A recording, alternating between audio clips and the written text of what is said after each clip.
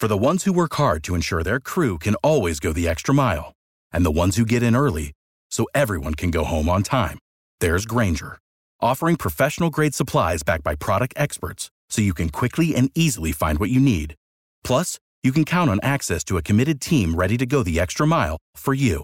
Call, click Grainger.com, or just stop by. Grainger, for the ones who get it done.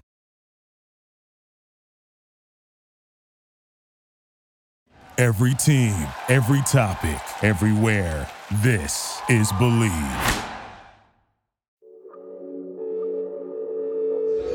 Well, Larry Hughes is going to pop out and get the ball. Jordan's going to rub his man off of Leitner and then cut down the center and gets a nice pass from Larry Hughes.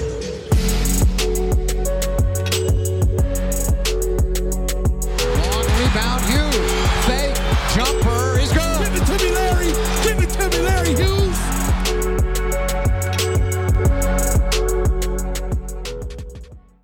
All right, DC family, welcome into another Believe in Wizards podcast. I'm your host, Matt Moderno. Today, we've got another Bullets Forever three-point play for you. There's just so much to talk about in Wizards world right now that we needed to get a second podcast out this week. Today's episode, we got some fun stuff for you, maybe some a little depressing stuff, but hopefully like a so sad it's funny kind of thing. We're going to do a couple of our favorite fake trades that we think Ernie Grunfeld would have done if he were still the general manager for this team at the trade deadline. And the main topic today is just going to be, what to do with Spencer Dinwiddie, what to make of Spencer Dinwiddie. What is Spencer Dinwiddie? Why is Spencer Dinwiddie? So we're going to spend some time on that. And then, we'll start doing like a draft prospect of the week kind of thing. So stay tuned for that. But first, let's get to a word from one of our sponsors, BetOnline. BetOnline would like to wish you a happy betting new year as we continue our march to the playoffs and beyond. BetOnline remains the number one spot for all the best sports wagering action for 2022. A new year and a new updated desktop and mobile website to sign up today and receive your 50% off welcome bonus on your first deposit. Just use our promo code BELIEVE, BLEAV, to get started.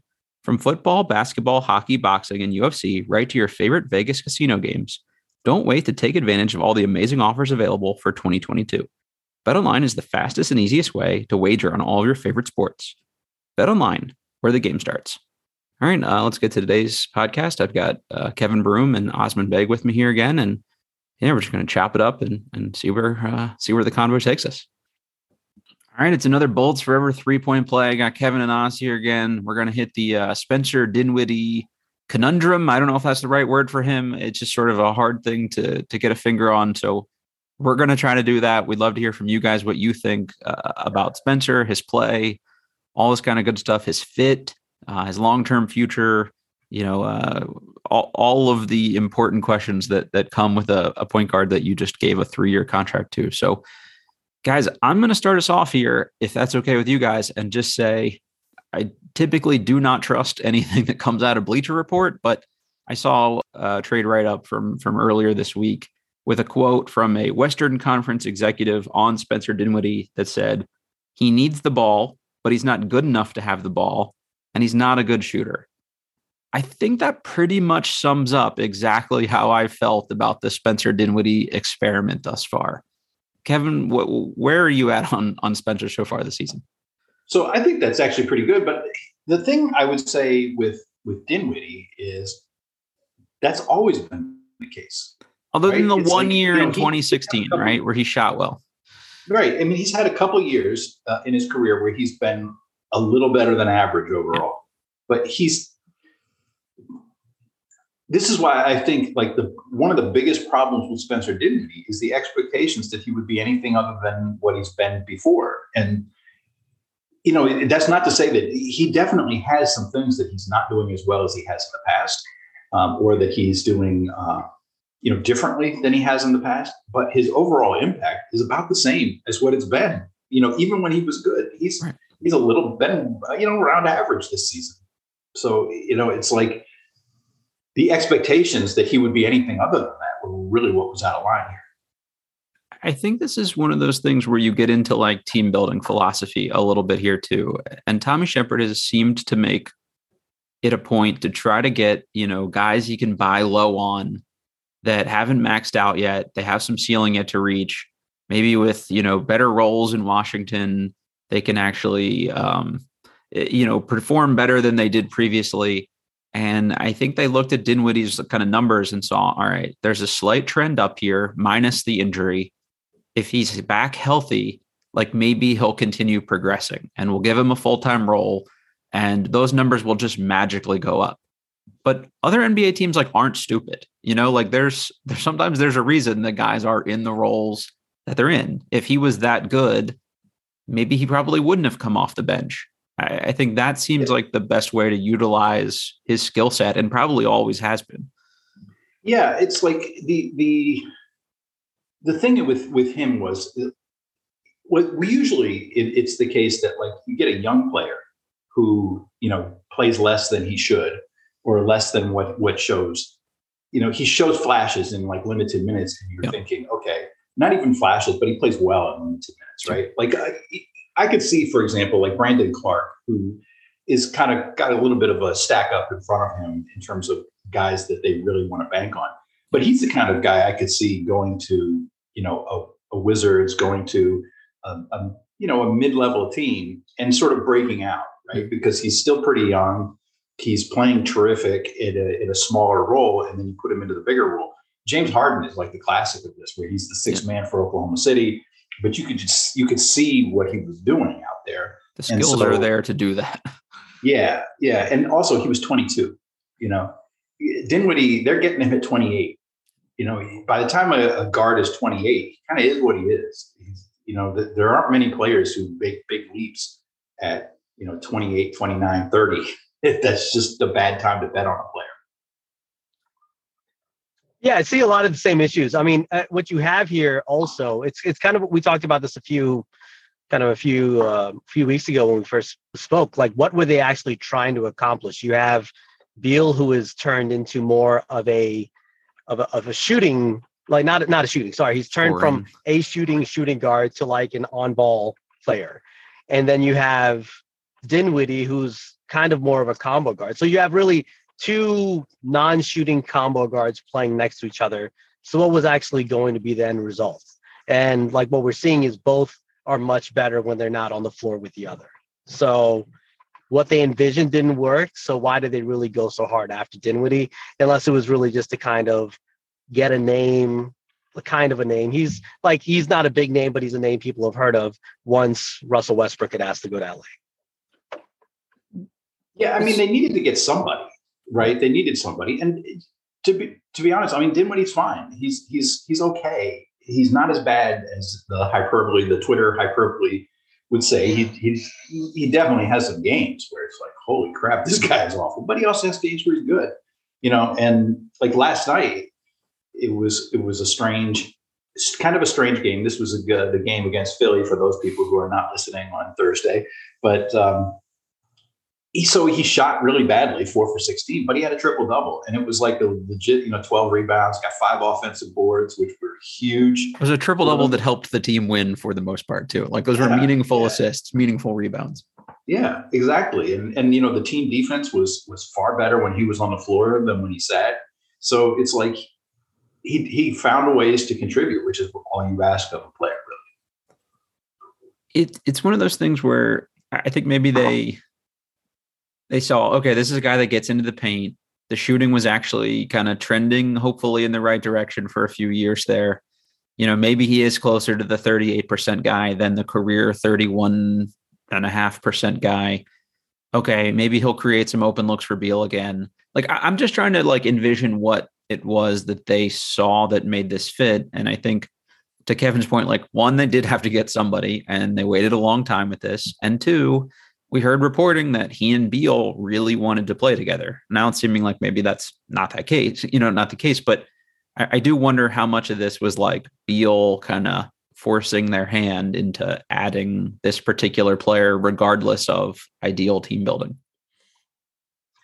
I'm sure that had to have something to do with it. It's like you can't lose Westbrook and then come back with nothing. And I've said this a few weeks ago. I think the best point guard pairing we've had with Beal in recent history was Tomas Satoransky. Is he a flashy name? No. Would he have been an exciting summer acquisition? No. But in terms of just fit effectiveness, they've been as effective as really any point guard pairing with Beal since 2016, 2017. Well, that was the best. That's Thomas Satoransky. Beal was probably the next best. But would that have made Brad happy if the answer to losing Westbrook was, hey, we got Tomas Satoransky back from the Bulls and, here we go. Or that similar type of point guard. So it's really kind of like they make so many, Dinwiddie's kind of being punished. Dinwiddie's not doing things that I love. But he is kind of like who he is. Like some of the shots where he's dribbling out the entire shot clock and he's setting up for that step back 3-point shot that is not going to go in. It just drives you crazy. It's like, keep the game simple. There were actually a couple good things though he did yesterday. The 76ers game, Kevin, like you mentioned, it was like the assists were real. It wasn't like a bunch of stat padding. And one thing that I've seen that he doesn't do that kind of annoys me, but maybe just is not physically capable of doing, is he doesn't like attack. He doesn't like force tempo, force pace. He kind of like slowly brings it up, and that could be health related. But what he did a little bit yesterday was he kept his eyes up, and if there was someone running the floor, he had a couple of nice lead passes. So he didn't have to do all the running himself, but by keeping his eyes up, he got transition by just moving the ball forward early. Now, where he got in trouble, why he missed so many field goals, was the possessions where he just dribble, step back jumper, brick. Yeah, I mean, it's also hard if you're, I'm going to say like loosely like point guard, but if your team can't shoot, like it also does make you look a little worse. Like they objectively are not a good shooting team. And I think that's hurt him from a production standpoint to some extent. But it's less about Dinwiddie, the player, and what he's done. And I think it goes back to Kevin's point about expectation. Like he's not what I think most of us would have hoped that he would be. And I think the fit is so clunky that it makes him look worse because you've just got guys kind of like, metaphorically and almost literally running into each other sometimes. Yeah, not just metaphorically. Yes, they are. They sometimes seem quite confused about their offensive sets, and it's like, how is that possible?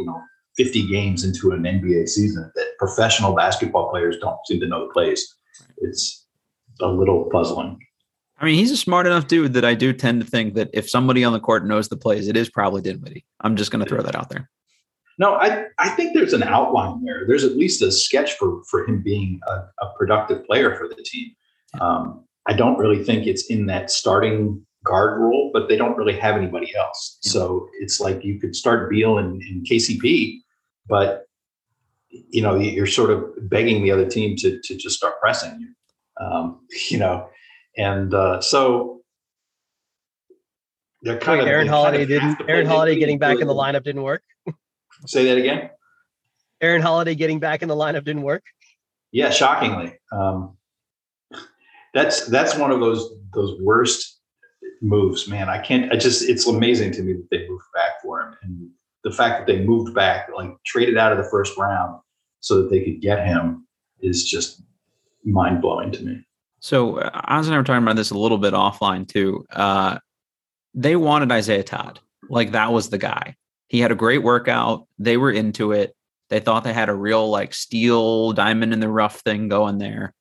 And they didn't really like the guys that were left. They wanted some kind of bouncy four, and they weren't going to take an Isaiah Jackson. So if we're not in love with the guys that are here, let's trade back and we'll get some insurance policy. Holiday's a former first round pick. Again, maybe we can recoup some value here. And that has not gone well at all, I would say. And to me, if you'd watched Aaron Holiday play, this is who he is. This is who he has been. And this is who he will continue to be. Mm-hmm. If you can't beat out Neto, and Neto's been really bad, that says a lot about you. And considering how bad Neto has been, like, Of course, Dinwiddie's been the starter. Like they're going to play a point guard there. You sign him to that much money. He's not going to sit out in favor of those guys, because if he moves to the bench, then you're not playing them at all, which is that's actually not a terrible thing. But I do wonder if we had Neto of last year, if this would be more palatable to start him. Again, he was still more of a 6'2" guard then, but at least he made shots and was a threat and could be a little more helpful off ball. I don't know. See, that's the thing, is Neto was he was an off-ball player, and I guess maybe that would work. Yeah, at least he can handle it a little bit and, help Beal a little with the pressure and stuff like that. Yeah, I think a lot of it, though, comes down to like Beal is shooting 30% this year from three. So, teams can play off of him a little bit. That they don't have great shooters. They're about average shooting, but they don't really have like these guys who are really knocking things down. That was supposed to be Bertans, and he's obviously just not making threes, which means he can't play it. And Avdia is not shooting the ball that well. Hachimura is making some threes. We'll see if that keeps up. It's like there just isn't that kind of shooting to open driving lanes for Dinwiddie or for anybody else for that matter.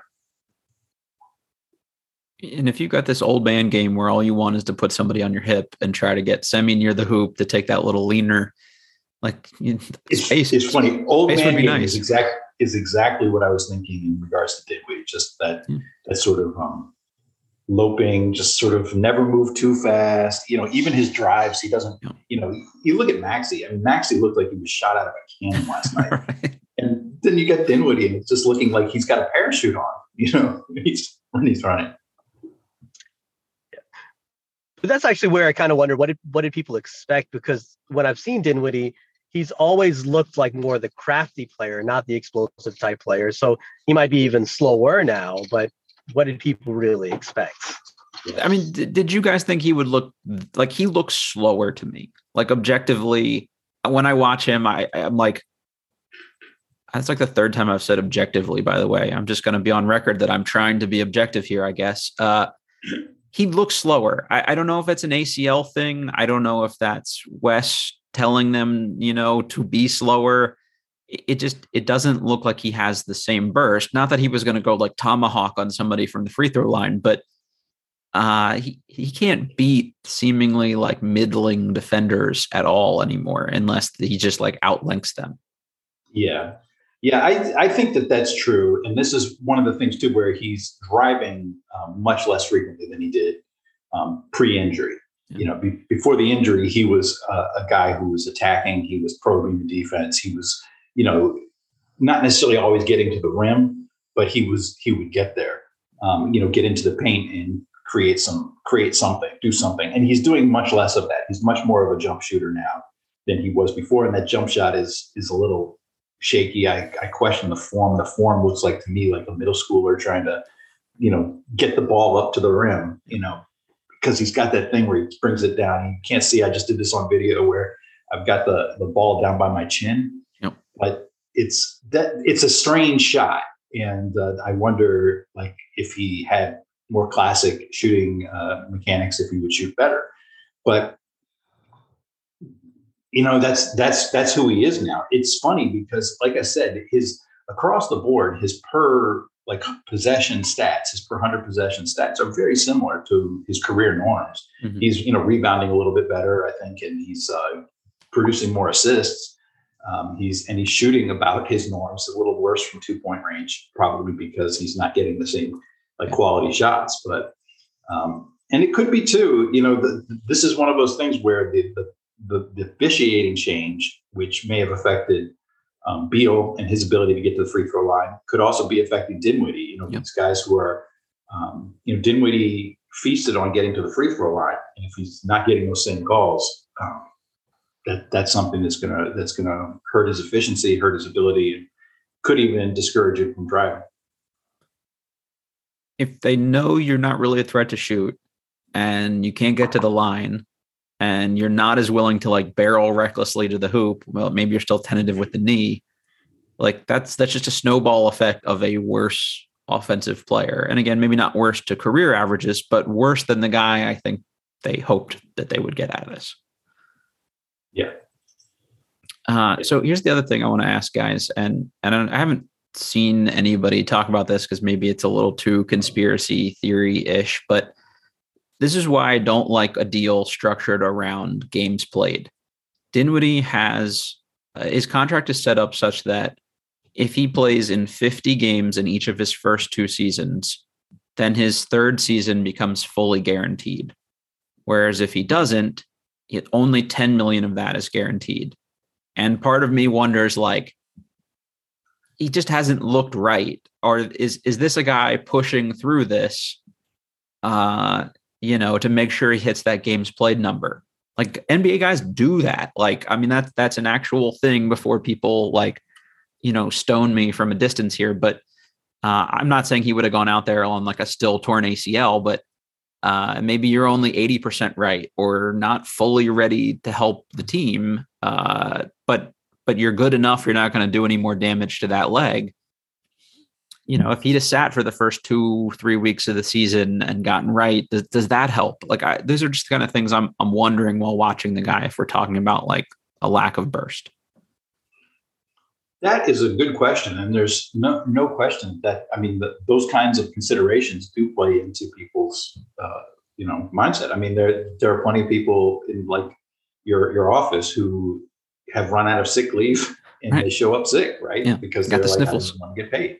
Or, if you're an hourly employee, I can remember that times when I had hourly jobs and I didn't have things like sick leave where, I had injured myself playing basketball and I knew I was going to have to stand on my feet, for a full shift. And I went anyway because I needed the money, that stuff happens. So certainly it's reasonable to think that would affect an NBA player, especially, a guy who this is his big contract. This is going to be the money that he makes. And I'm sure you'd love to get another deal, but really that third year is extremely valuable to him at this point in his career. So I have no problem with believing that he would do that. I really don't have much of a problem with him doing it because the team set up the incentive, right? And so if he can meet it and if they've cleared him to play, decision. Yeah, if your team's giving you the thumbs up that you're good enough to go, then you should go, Exactly. Oz, what do you think about that one? Do you think there's any realism to? Yeah. So I think there's definitely something to that. But at the same time, there's also just a competitive nature. You've been off the floor, you want to play. Sure. It's kind of twofold. I wouldn't say it's solely based on that, but it's also you're on a new team. You haven't played in a year. There's already, like who plays better together, other stuff going on in the locker room that we may touch on a little bit. Like, so there's an anxiousness to get on the floor and show that you can still play in addition to probably some contractual factors there. Oz, I'm disappointed. You're usually Mr. Conspiracy. I have other conspiracies. We could. I think that's actually a perfect segue into some of the off-court issues potentially that have come with this Dinwiddie signing. And we mentioned earlier on that Brad, seemed to vouch for Dinwiddie and their desire to play together, which anytime an NBA player says, I want to play with that guy, it seems like that they immediately like that fit blows up within the first year. So we should just never honor that ever again as an organization. Like, let's learn that lesson. But you've got Dinwiddie coming out and talking about how the team lacks accountability and, guys need to be accountable. And then you've also got Dinwiddie coming out and saying, well, hey, I tried to be a leader. It's an interesting situation. I spoke up a little bit early this season and it wasn't necessarily welcomed. What does that mean? Like, I've actually never heard that in however many years of NBA fandom where, a starting player said, I tried to be a veteran leader and people were like, nah, we'll pass. What I think that means is the ship is sinking and I'm no longer going to just be the company man. I'm going to say whatever's on my mind. And if that results in me playing for another team in 10 days, all good by me. That's really what it seems like. And it's really, I think Kevin and I have talked about, had the same conversation before. Similarly, like when you start hearing these things, when you start hearing, players don't like me, or there's leadership, or there's, and I'm not saying just from his perspective, there was a report that his teammates don't like him, which immediately followed this comment from Dinwiddie, which he has been kind of alluding to an issue with how the ball should be shared all season. Mm-hmm. It seems like he finally just came out and said what has been on his mind. It's like, and you can kind of see that, like at the beginning of the season, he was engaged. Then there was like almost like a disengagement, especially when he was on the court with with Beal and maybe Caldwell Pope and, the other veterans on the team. So, but it's like, it's always good. Like everything is good in training camp. Everything is good on media day. Everyone loves each other. Everyone's 120%. They're in the best condition of their life until you start racking up losses. Then all of a sudden, hey, this guy's not cool. We don't like him. We can't play with him. It's just BS to cover up for the fact that you guys are not playing well. And it's funny, Kuzma joked after last night's game that Dinwiddie joked in the locker room after the win that he actually had a quadruple double instead of a triple double, that he had points, rebounds, assists, and missed shots, which I actually like an NBA player that can sort of poke fun at themselves a little bit. And that points to maybe you don't have a ton of ego if you're willing to say something like that. Whereas I don't know. So I'm just like wondering, is he the problem? Is it somebody else's problem? All the kind of interesting locker room dynamic stuff. I have a hunch on who I think it probably is, but I guess we'll never really know. The Wizards, I can remember going back to like Doug Collins talking about how sensitive guys were. And it seems like that's been a sort of a running theme since then too, where guys are really sensitive about what things are said to them. Some guys, so like when you got Dinwiddie saying he spoke up and it wasn't necessarily welcome, it calls to mind, like, who was he talking to and what was he saying? Right. And there are some things that you can say, like, for example, if he said something to Thomas Bryant, you can be sure that Thomas Bryant's just going to do whatever it is that he asks. Yeah, right? Rui, any of those kind of. Yeah, and you can eliminate the problem for sure.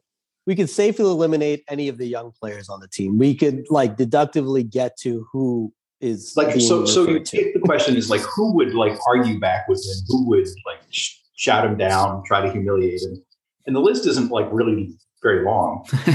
There's only like 3 guys, 1 or 2 guys with the stature to be able to do something like that, and or the temperament, the sort of personality to do that kind of thing. And so did the coaches snap him down? That's another possibility. So and the thing is if you're getting like threatened with your playing time and that kind of stuff, and then you shut up and you toe the line.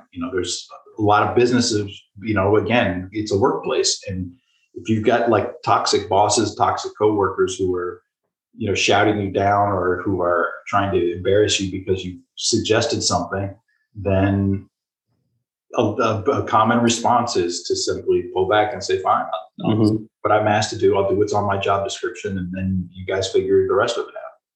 Which is, I think, what we saw on the court. And now you do ask for conspiracy theories, Kevin. So early in the season, Dinwiddie without Beal on the court was playing very well. I mean, he still is playing much better without Beal on the court, but they won their first 3 or 4 games or so without Beal on the court. And then I remember they played in Dallas. Beal had a big game. And afterwards in the post game, I think it was with NBC Sports right after when they give, when the players on the court, Beal came out and said something like, I had to get back to being the best player on the team, being basically like the whole alpha stuff. Yeah. And it kind of came off. It's like, okay, you didn't just say, hey, I had to get back to helping the team doing this. You had to go back to being the best player, the face of the team. It's like, okay, what was that really about? It just came, at least to me, it came off awkwardly. And it was like, wait, is there some posturing going on for whose team this is? I mean, obviously it's Beal's team because the ownership and front office has made it that way, but it's like that kind of came out of the blue. So it's like, what was that all about? It's a little bit like Michael Jordan's like, referring to his teammates as his supporting cast, right? Yep. And it's, it's like, it's the comparative to his colleagues, right? It's not him saying, I need to get back to being the best player I can be. I need to get back to my best. I need to, it's none of that stuff. He's comparing himself to his teammates. And that's the kind of thing that doesn't really sit well, because it also suggests how he views his teammates, right? That they are subordinates to him, that they're not as good as him. And there's some truth to that, but it's the kind of thing where you don't really say that in the workplace. Unless you're Jordan. Yeah. Yeah. Even then, you shouldn't say it. But you shouldn't say it, but when you have 6 rings, you get away with it. Like Magic Johnson never said stuff like that. No.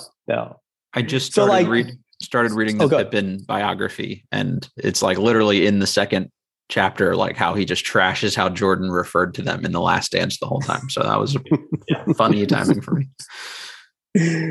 So like, the dynamic is like the dynamic just seems distinct between those two, and that's like kind of goes back to what you originally said, Matt. You got to stop just consulting, stop taking like the argument when Davis Bertans was up for his new contract with the Wizards was after they did not do a trade.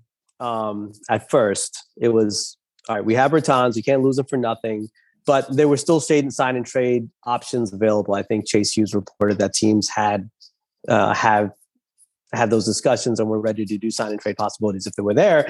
But then the argument that every single person, so like who covered the team, what have you, said was, well, you have to show commitment to Beal by keeping Davis Bertans.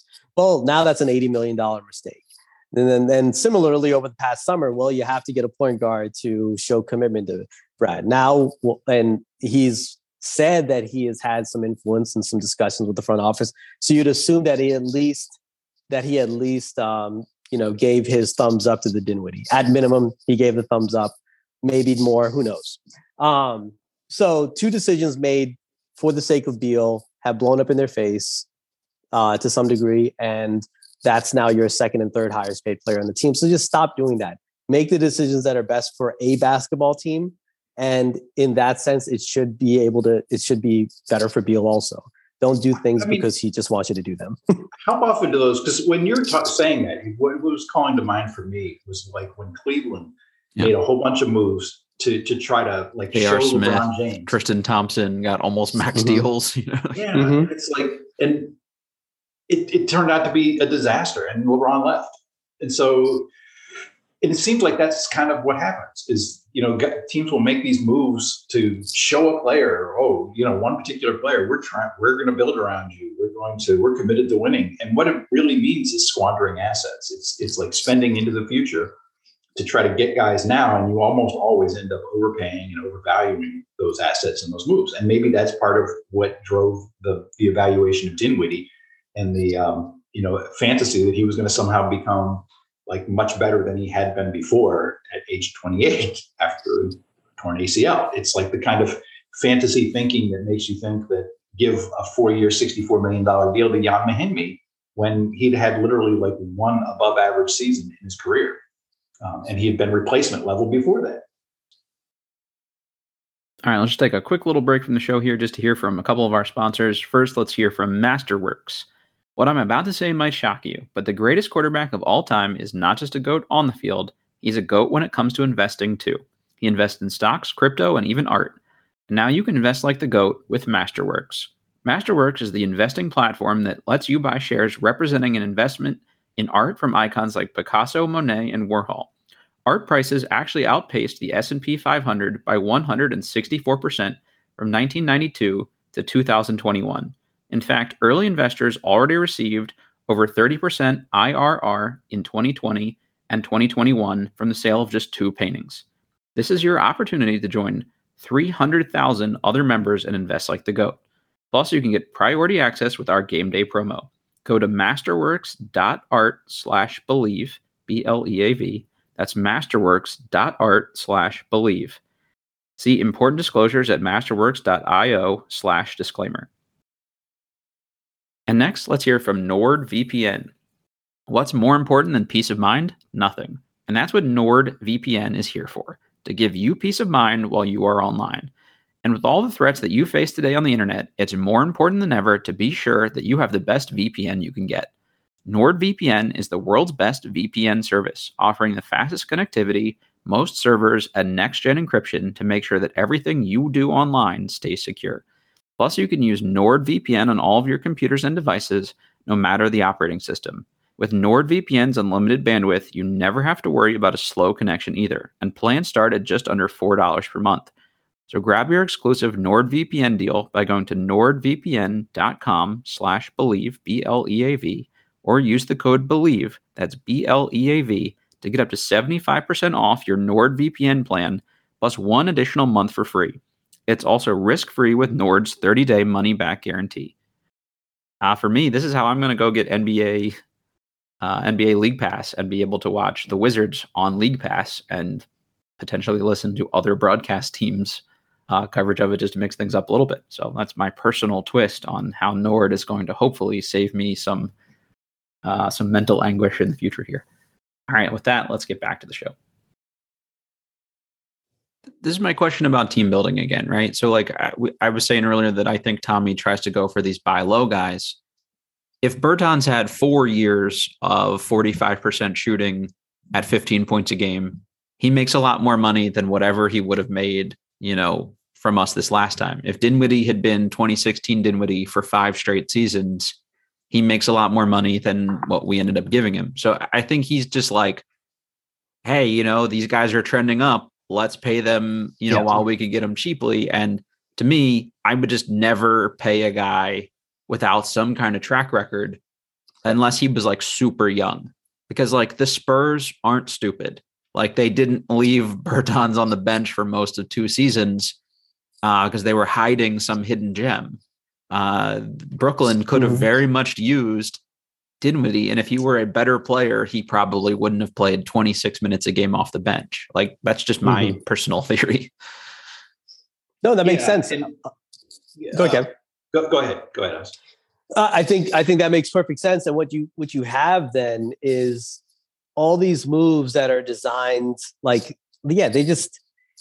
so they already were starting from kind of a handicap, because when they were trying to build around Beal, they already had the John Wall Supermax contract on their books. So you had his contract, which was about 45 to 50 million, and you had the Mahimi contract that was still there. So you were trying to build around Beal with already 60 million of cap space that you didn't have access to. And Walls was going to be a negative throughout the life of that contract. If you are starting from that and are trying to really thread a needle and like hit the lottery and build around Beal, you can't afford those type of mistakes. Like the Bertans initial trade was fine. You gave nothing for him. There's 1 deal left. At that point, take your picks, take your whatever rookie contracts you would have got for him, use those to really get a complete piece, not a one-way piece. But no, they went ahead and then paid full market value for him. So then, and similarly, you lost Westbrook, you had to replace him, you got Dinwiddie. So now you already started from a handicap, and now you have your second and third highest paid players are players that one does not play anymore. The other one does not fit with the player you're trying to build around. So you were trying to thread a needle, and you have 2 gigantic mistakes already in trying to do so. Yeah. And I mean, you think about it, it feels like what we're doing is sort of wrapping back to our conversation about Beal, because these are the kinds of moves you make where you maybe take a Spencer Dinwiddie or you sign a Bertans as like a luxury kind of signing because, he's a great 3-point shooter. But these are the kinds of things you do when you're close to being a contender and you have a superstar on your team, right? So like if they had Giannis as their franchise player, I mean, I keep going back to this because he's awesome and he's a real franchise player. But if you have Giannis, right, you can get Spencer Dinwiddie to come in and be your placeholder point guard, to be a game manager, that kind of stuff.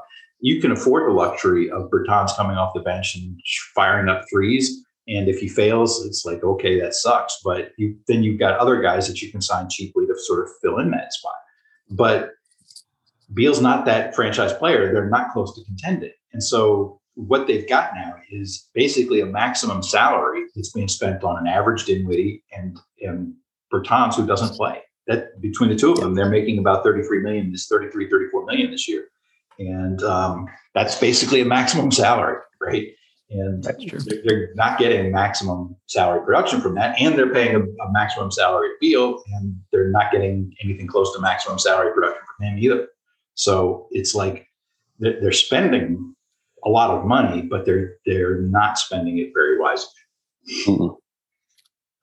If you guys don't have any other parting shots on the Dinwiddie piece, I think that might actually be a pretty good segue into our conclusion to our combo here. We just talked about questionable general managing practices, and Tommy got to learn at the foot of the master, Mr. Ernie Grunfeld. So for today's little fun hypothetical exercise, I think each of us have at least a trade that that Ernie Grunfeld would have made for this team at the deadline based on track record. Does anyone particularly want to go first with theirs? So I don't want to go first, but I want to just kind of go over what an Ernie trade kind of is. Yeah. So I think there are two trades to involve Trevor Ariza. Has to involve Trevor Ariza. That's the rule number one, and really the only rule. But if you do decide to go beyond that, there are two things. Tom Lavero used to refer to Ernie as the arsonist fireman. So I think that's one template for a trade. That means everyone is Ernie made a gigantic mistake, and then the trade is technically a good trade, but it was only a good trade because it cleaned up a mess that he already made. So it's still a bad all-in-all transaction. The second one was Ernie was terrified of free agency, except for 1 year, which I wish he was terrified of free agency, 2016, and he would preemptively spend his cap space by trading for a player who was under contract. So those were the two templates. Kev, do you want to go first? Well, I mean, so the Ariza stuff is kind of, I mean, that was where I went. Somebody on Twitter hit us with an Ariza trade, and obviously it would be something like, Avdia, and I mean, a classic Ernie trade would be like Avdia or Hachimura for Ariza, and then fill in your salary, your salary filler, right? That's for both for Ariza and THT. Can anyone interest you in some THT? Yeah, that would be another one too. Yeah, to trade somebody like Kuzma for, Ariza and Horton Tucker. That would be a classic, right? Yeah, they would sell him as the young piece, the Chris McCullough of this trade. Yeah, exactly. Yeah. So, but I went through and I thought of a couple. I've got actually like 3 ideas. Okay. So I'm going to pick just the one that I think is sort of most Ernie. And so what I'm going to do is I'm going to say Kuzma and Denny Avdia for Karis LeVert. Ooh, that's pretty Ernie. Yeah, because hey, you got your wing now, and an offensive guy. He can score a little bit. I can see him talking, and they've got Hachimura, and they can bring Bertans back out of the dustbin, and he would sell it as the best backcourt in the East. Right. So that's my entry. I've got like one other that's really bad, but no, let's hear it. You gotta throw it out there. This is the time. Okay, how about this one? This one is like a classic young for old, and it's a very Ernie kind of move. So it would be to get Terrence Ross, right? So the Wizards could trade, and I think Ernie would consider this Hachimura, Avdia, and Kispert for Terrence Ross. There you go. I had Hachimura and Thomas Bryant for Terrence Ross as a potential candidate on my list, but you took that to the literal full. You went Max Ernie on that. Yeah, Max. The only disappointment here is, of course, that I can't use the trade machine to come up with a deal for Tim Thomas. Ernie had a Tim Thomas obsession. So let me just tell it real quick. One, when he was in Milwaukee, he traded for him, gave him a huge contract, and he was just thoroughly mediocre. He was basically like kind of the Andre Blatch of his day. Yep. A little better than that, better guy than that, but not much better as a player, right? So that's one. But then when I'd have to go back and take a look, but you'd be amazed at the number of Wizards players over the years, like these forwards, whose like top comp or in their top comp was Tim Thomas. I mean, he kept looking for that same player over and over and over again. Drew Gooden, part 2, Yeah. So, all right, let's hear your guys' deals. Go for it, House. Well, I was going to say, I don't have the exact trade, but I have a couple targets. I think so he would sell a Tomas Satoransky as the today's like Trevor Ariza. Yep. He would basically go back to where they were 3 years ago and say, problem solved, it's all fixed now, So and really the last 3 years would be a waste.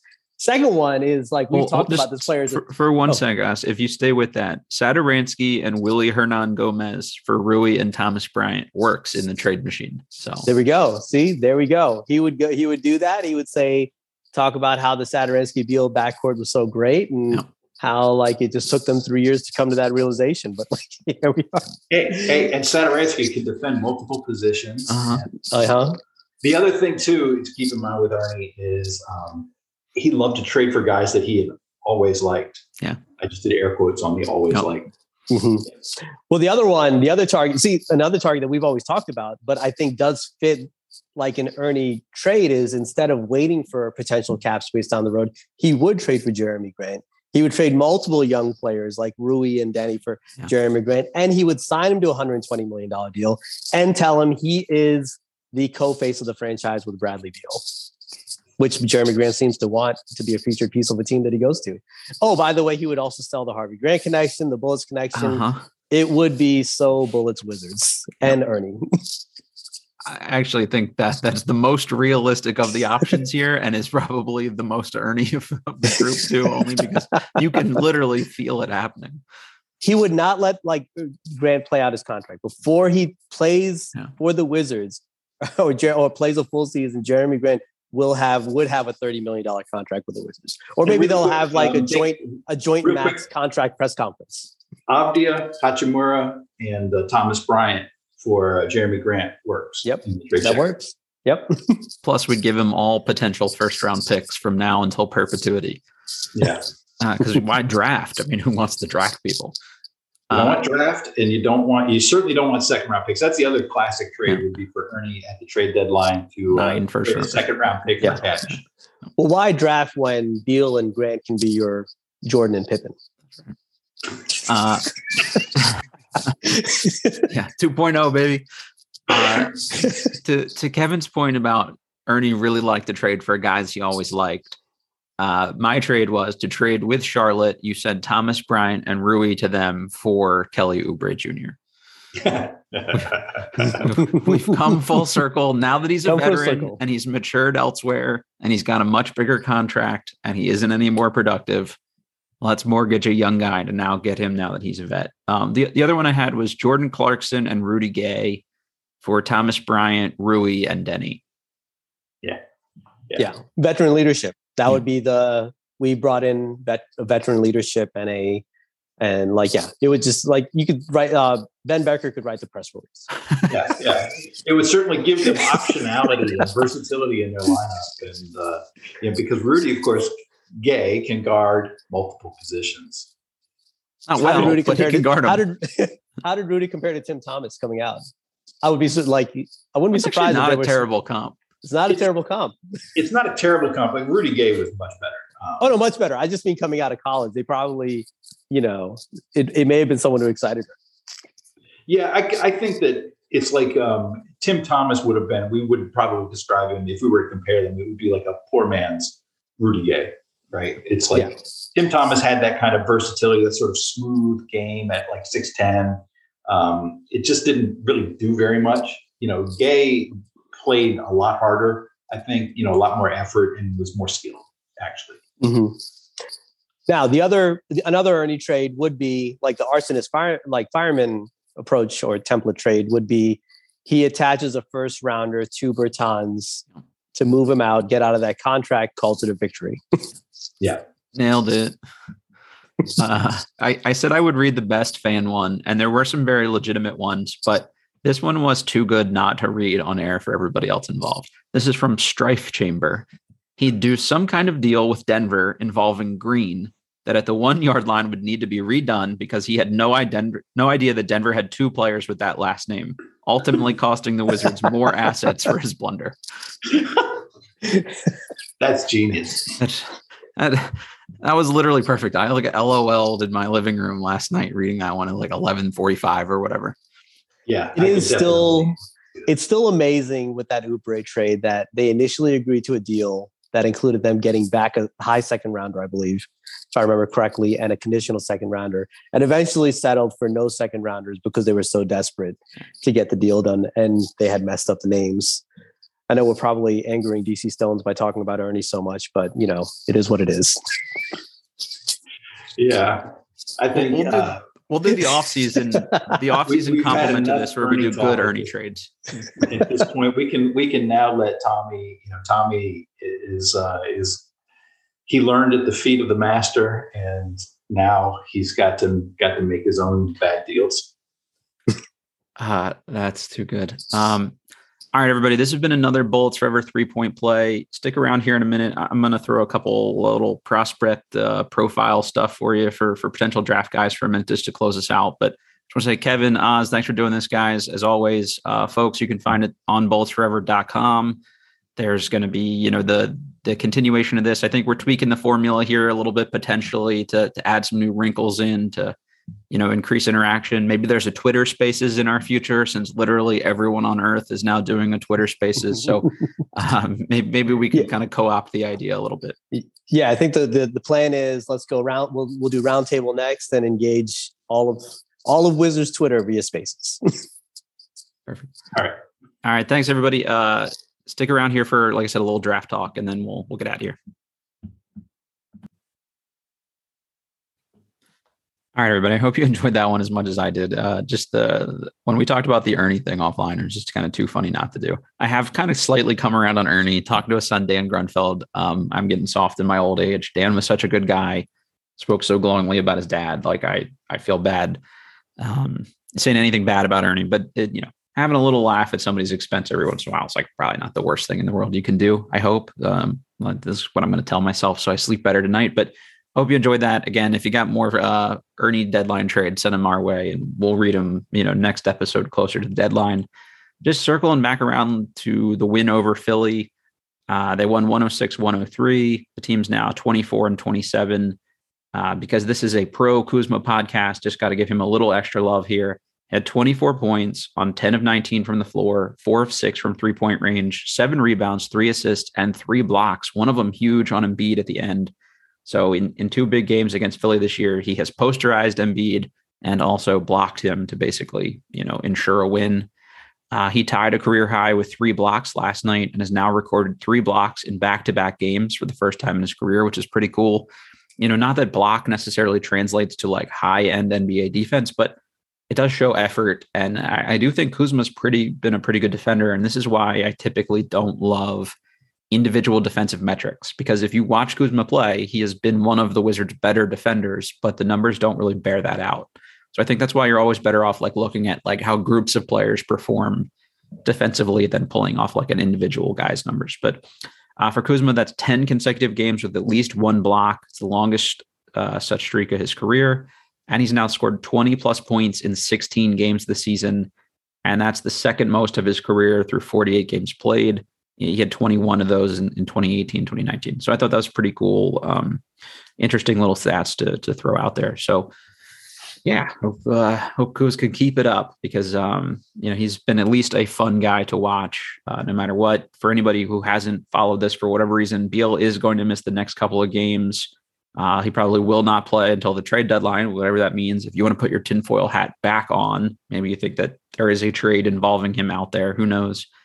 But yeah, it just sort of makes the things interesting for them. And then you heard Fred Katz come out and say, from people I've talked to, I'm not as confident now that he's definitely going to come back. I wouldn't be sitting here betting my life on the fact that Bradley Beal is on the Wizards next season, even though I'm still making them the favorites. Sticking with The Athletic, from David Aldridge and Josh Robbins, for the first time in a long time, sources close to Beal indicate he's not rejecting out of hand the notion of a trade elsewhere, even though his preference is to remain with the Wizards. So we're starting to see like little cracks in the foundation there of Beal wants to be here as long as they show they can build a winner. Well, we'll see how that really plays out. Just to close us out here, I want to start slowly introducing you guys to some of the draft prospects in the Wizards' potential range, wherever that ends up. As of this morning, if you look at Tankathon odds, I think the Wizards are projected to have the 12th pick in the draft, just based on averages. That's not including where the lottery actually plays out luck-wise. But the guy I just want to talk about this week is Duke's freshman forward, AJ Griffin. Again, really athletic small forward. He looks like he's going to be a capable perimeter shooter. He's got all the physical tools to be a good NBA defender. He's the son of Adrian Griffin, former NBA player, who's now an assistant coach with the Raptors. He'll still be 18 on draft night. This is a guy that's like really kind of rising up draft boards. If he ended up inside the top 10 by draft time, I don't think that would really surprise me. He started the year kind of slow. He's recovering from an injury. So there's a couple 6-minute, 8-minute, those kinds of things. So the minutes and production is still sort of catching back up. He's only averaging 9 points and about 4 rebounds in 19 minutes a game, but he's shooting 50% from 3 on the season. And his third, per 36 is a little high for college, obviously. But when you stretch those out into like real full-time starters minutes, they're actually pretty good. And in their last 4 games, he's hit 5 threes in a game. 2 of those 4 times. He went 5 for 5 against Louisville and was huge for them. So I've heard some pushback to this, like, why do the Wizards always keep drafting forwards? Well, just because you drafted at a position, realistically, maybe the hardest position to get in free agency, and you didn't get it right the first time, doesn't mean you can just no longer draft there again. If you draft point guard after point guard after point guard and they all suck, well, it doesn't mean that you suddenly have a point guard. 8 bad forwards are still 8 bad forwards. You take the best guy you can get if you're the Wizards, and you worry about fit later. I don't care about your glut of power forwards or whatever, but that was the response I most typically got to mentioning AJ Griffin. But he's an athletic 3-and-D caliber guy with upside to be better than that. So, who are the real 3-and-D caliber wings on this roster? KCP is really a 3-and-D shooting guard. Denny is just a D forward. Rui is a little bit of both, but kind of not much of both. So they don't have that guy yet. So I don't think you can say, because we took Troy Brown, we took Rui, we took Denny, we took Kispert, who is not, he's just more of a 3 and hopefully a serviceable D. It didn't sound the best, but just these are the kind of guys that are going to be available. This is a very wing heavy draft. So be prepared to hear a lot about wings in their potential draft range. This is not a great point guard draft. The only guy that may go in their general range is probably Kentucky's Ty Washington. And there are some holes there too. So I actually like Ty. He plays hard. But he's not an elite shooter and things like that. And there's just some questionable kind of fit stuff. But again, if he's the best guy on your board, I wouldn't steer away from it. And my personal preference is just, all things being equal, if you're split between 2 prospects and one of them is a wing, you take a wing, because the good teams stockpile them and bogart them, and you can't get them unless you overpay for them. And there just aren't that many of them. You can get a point guard in free agency, although hopefully they turn out better than Dinwiddie. You can get a center in free agency. Like, there are guys available on good deals at those positions. There are no wings that are really good available on team-friendly deals because there aren't enough of them. So that's the way I would always lean.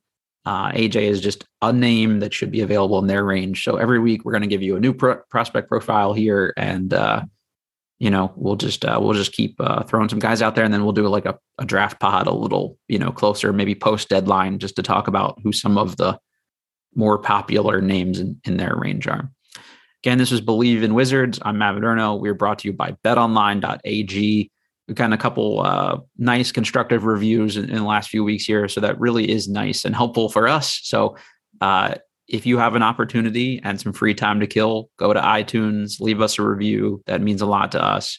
Let us know what you think, what we can do better, all that good stuff. We're going to try to subtly incorporate some of the feedback we've gotten here to spruce up the show longer term. So we'll do that. I think, this 3-point play sort of spin-off pod is sort of one reflection of that, and just, to kind of give you a different flair from the typical episode. So as always, rate, review, subscribe, and go Wizards. Let's hope for some more wins or maybe some more losses, depending on, what your perspective is and how interested in a high lottery pick you are.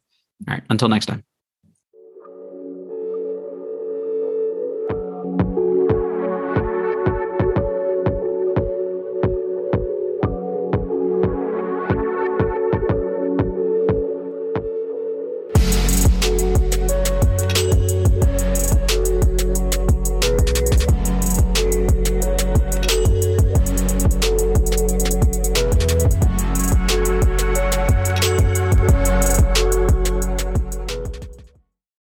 Without the ones like you, who work tirelessly to keep things running, everything would suddenly stop. Hospitals, factories, schools, and power plants, they all depend on you. No matter the weather, emergency, or time of day, you're the ones who get it done. At Grainger, we're here for you with professional-grade industrial supplies. Count on real-time product availability and fast delivery. Call, click.Grainger.com, or just stop by. Grainger, for the ones who get it done. You know when you're listening to a true crime story that has an unbelievable plot twist that makes you stop in your tracks? That's what our podcast, People Are the Worst, brings you with each episode. I'm Rachel. And I'm Rebecca. We're identical twins who love true crime cases that make you say, didn't see that coming, and we hate the people responsible for them. Listen to People Are the Worst now on Apple, Spotify, or wherever you get your podcasts.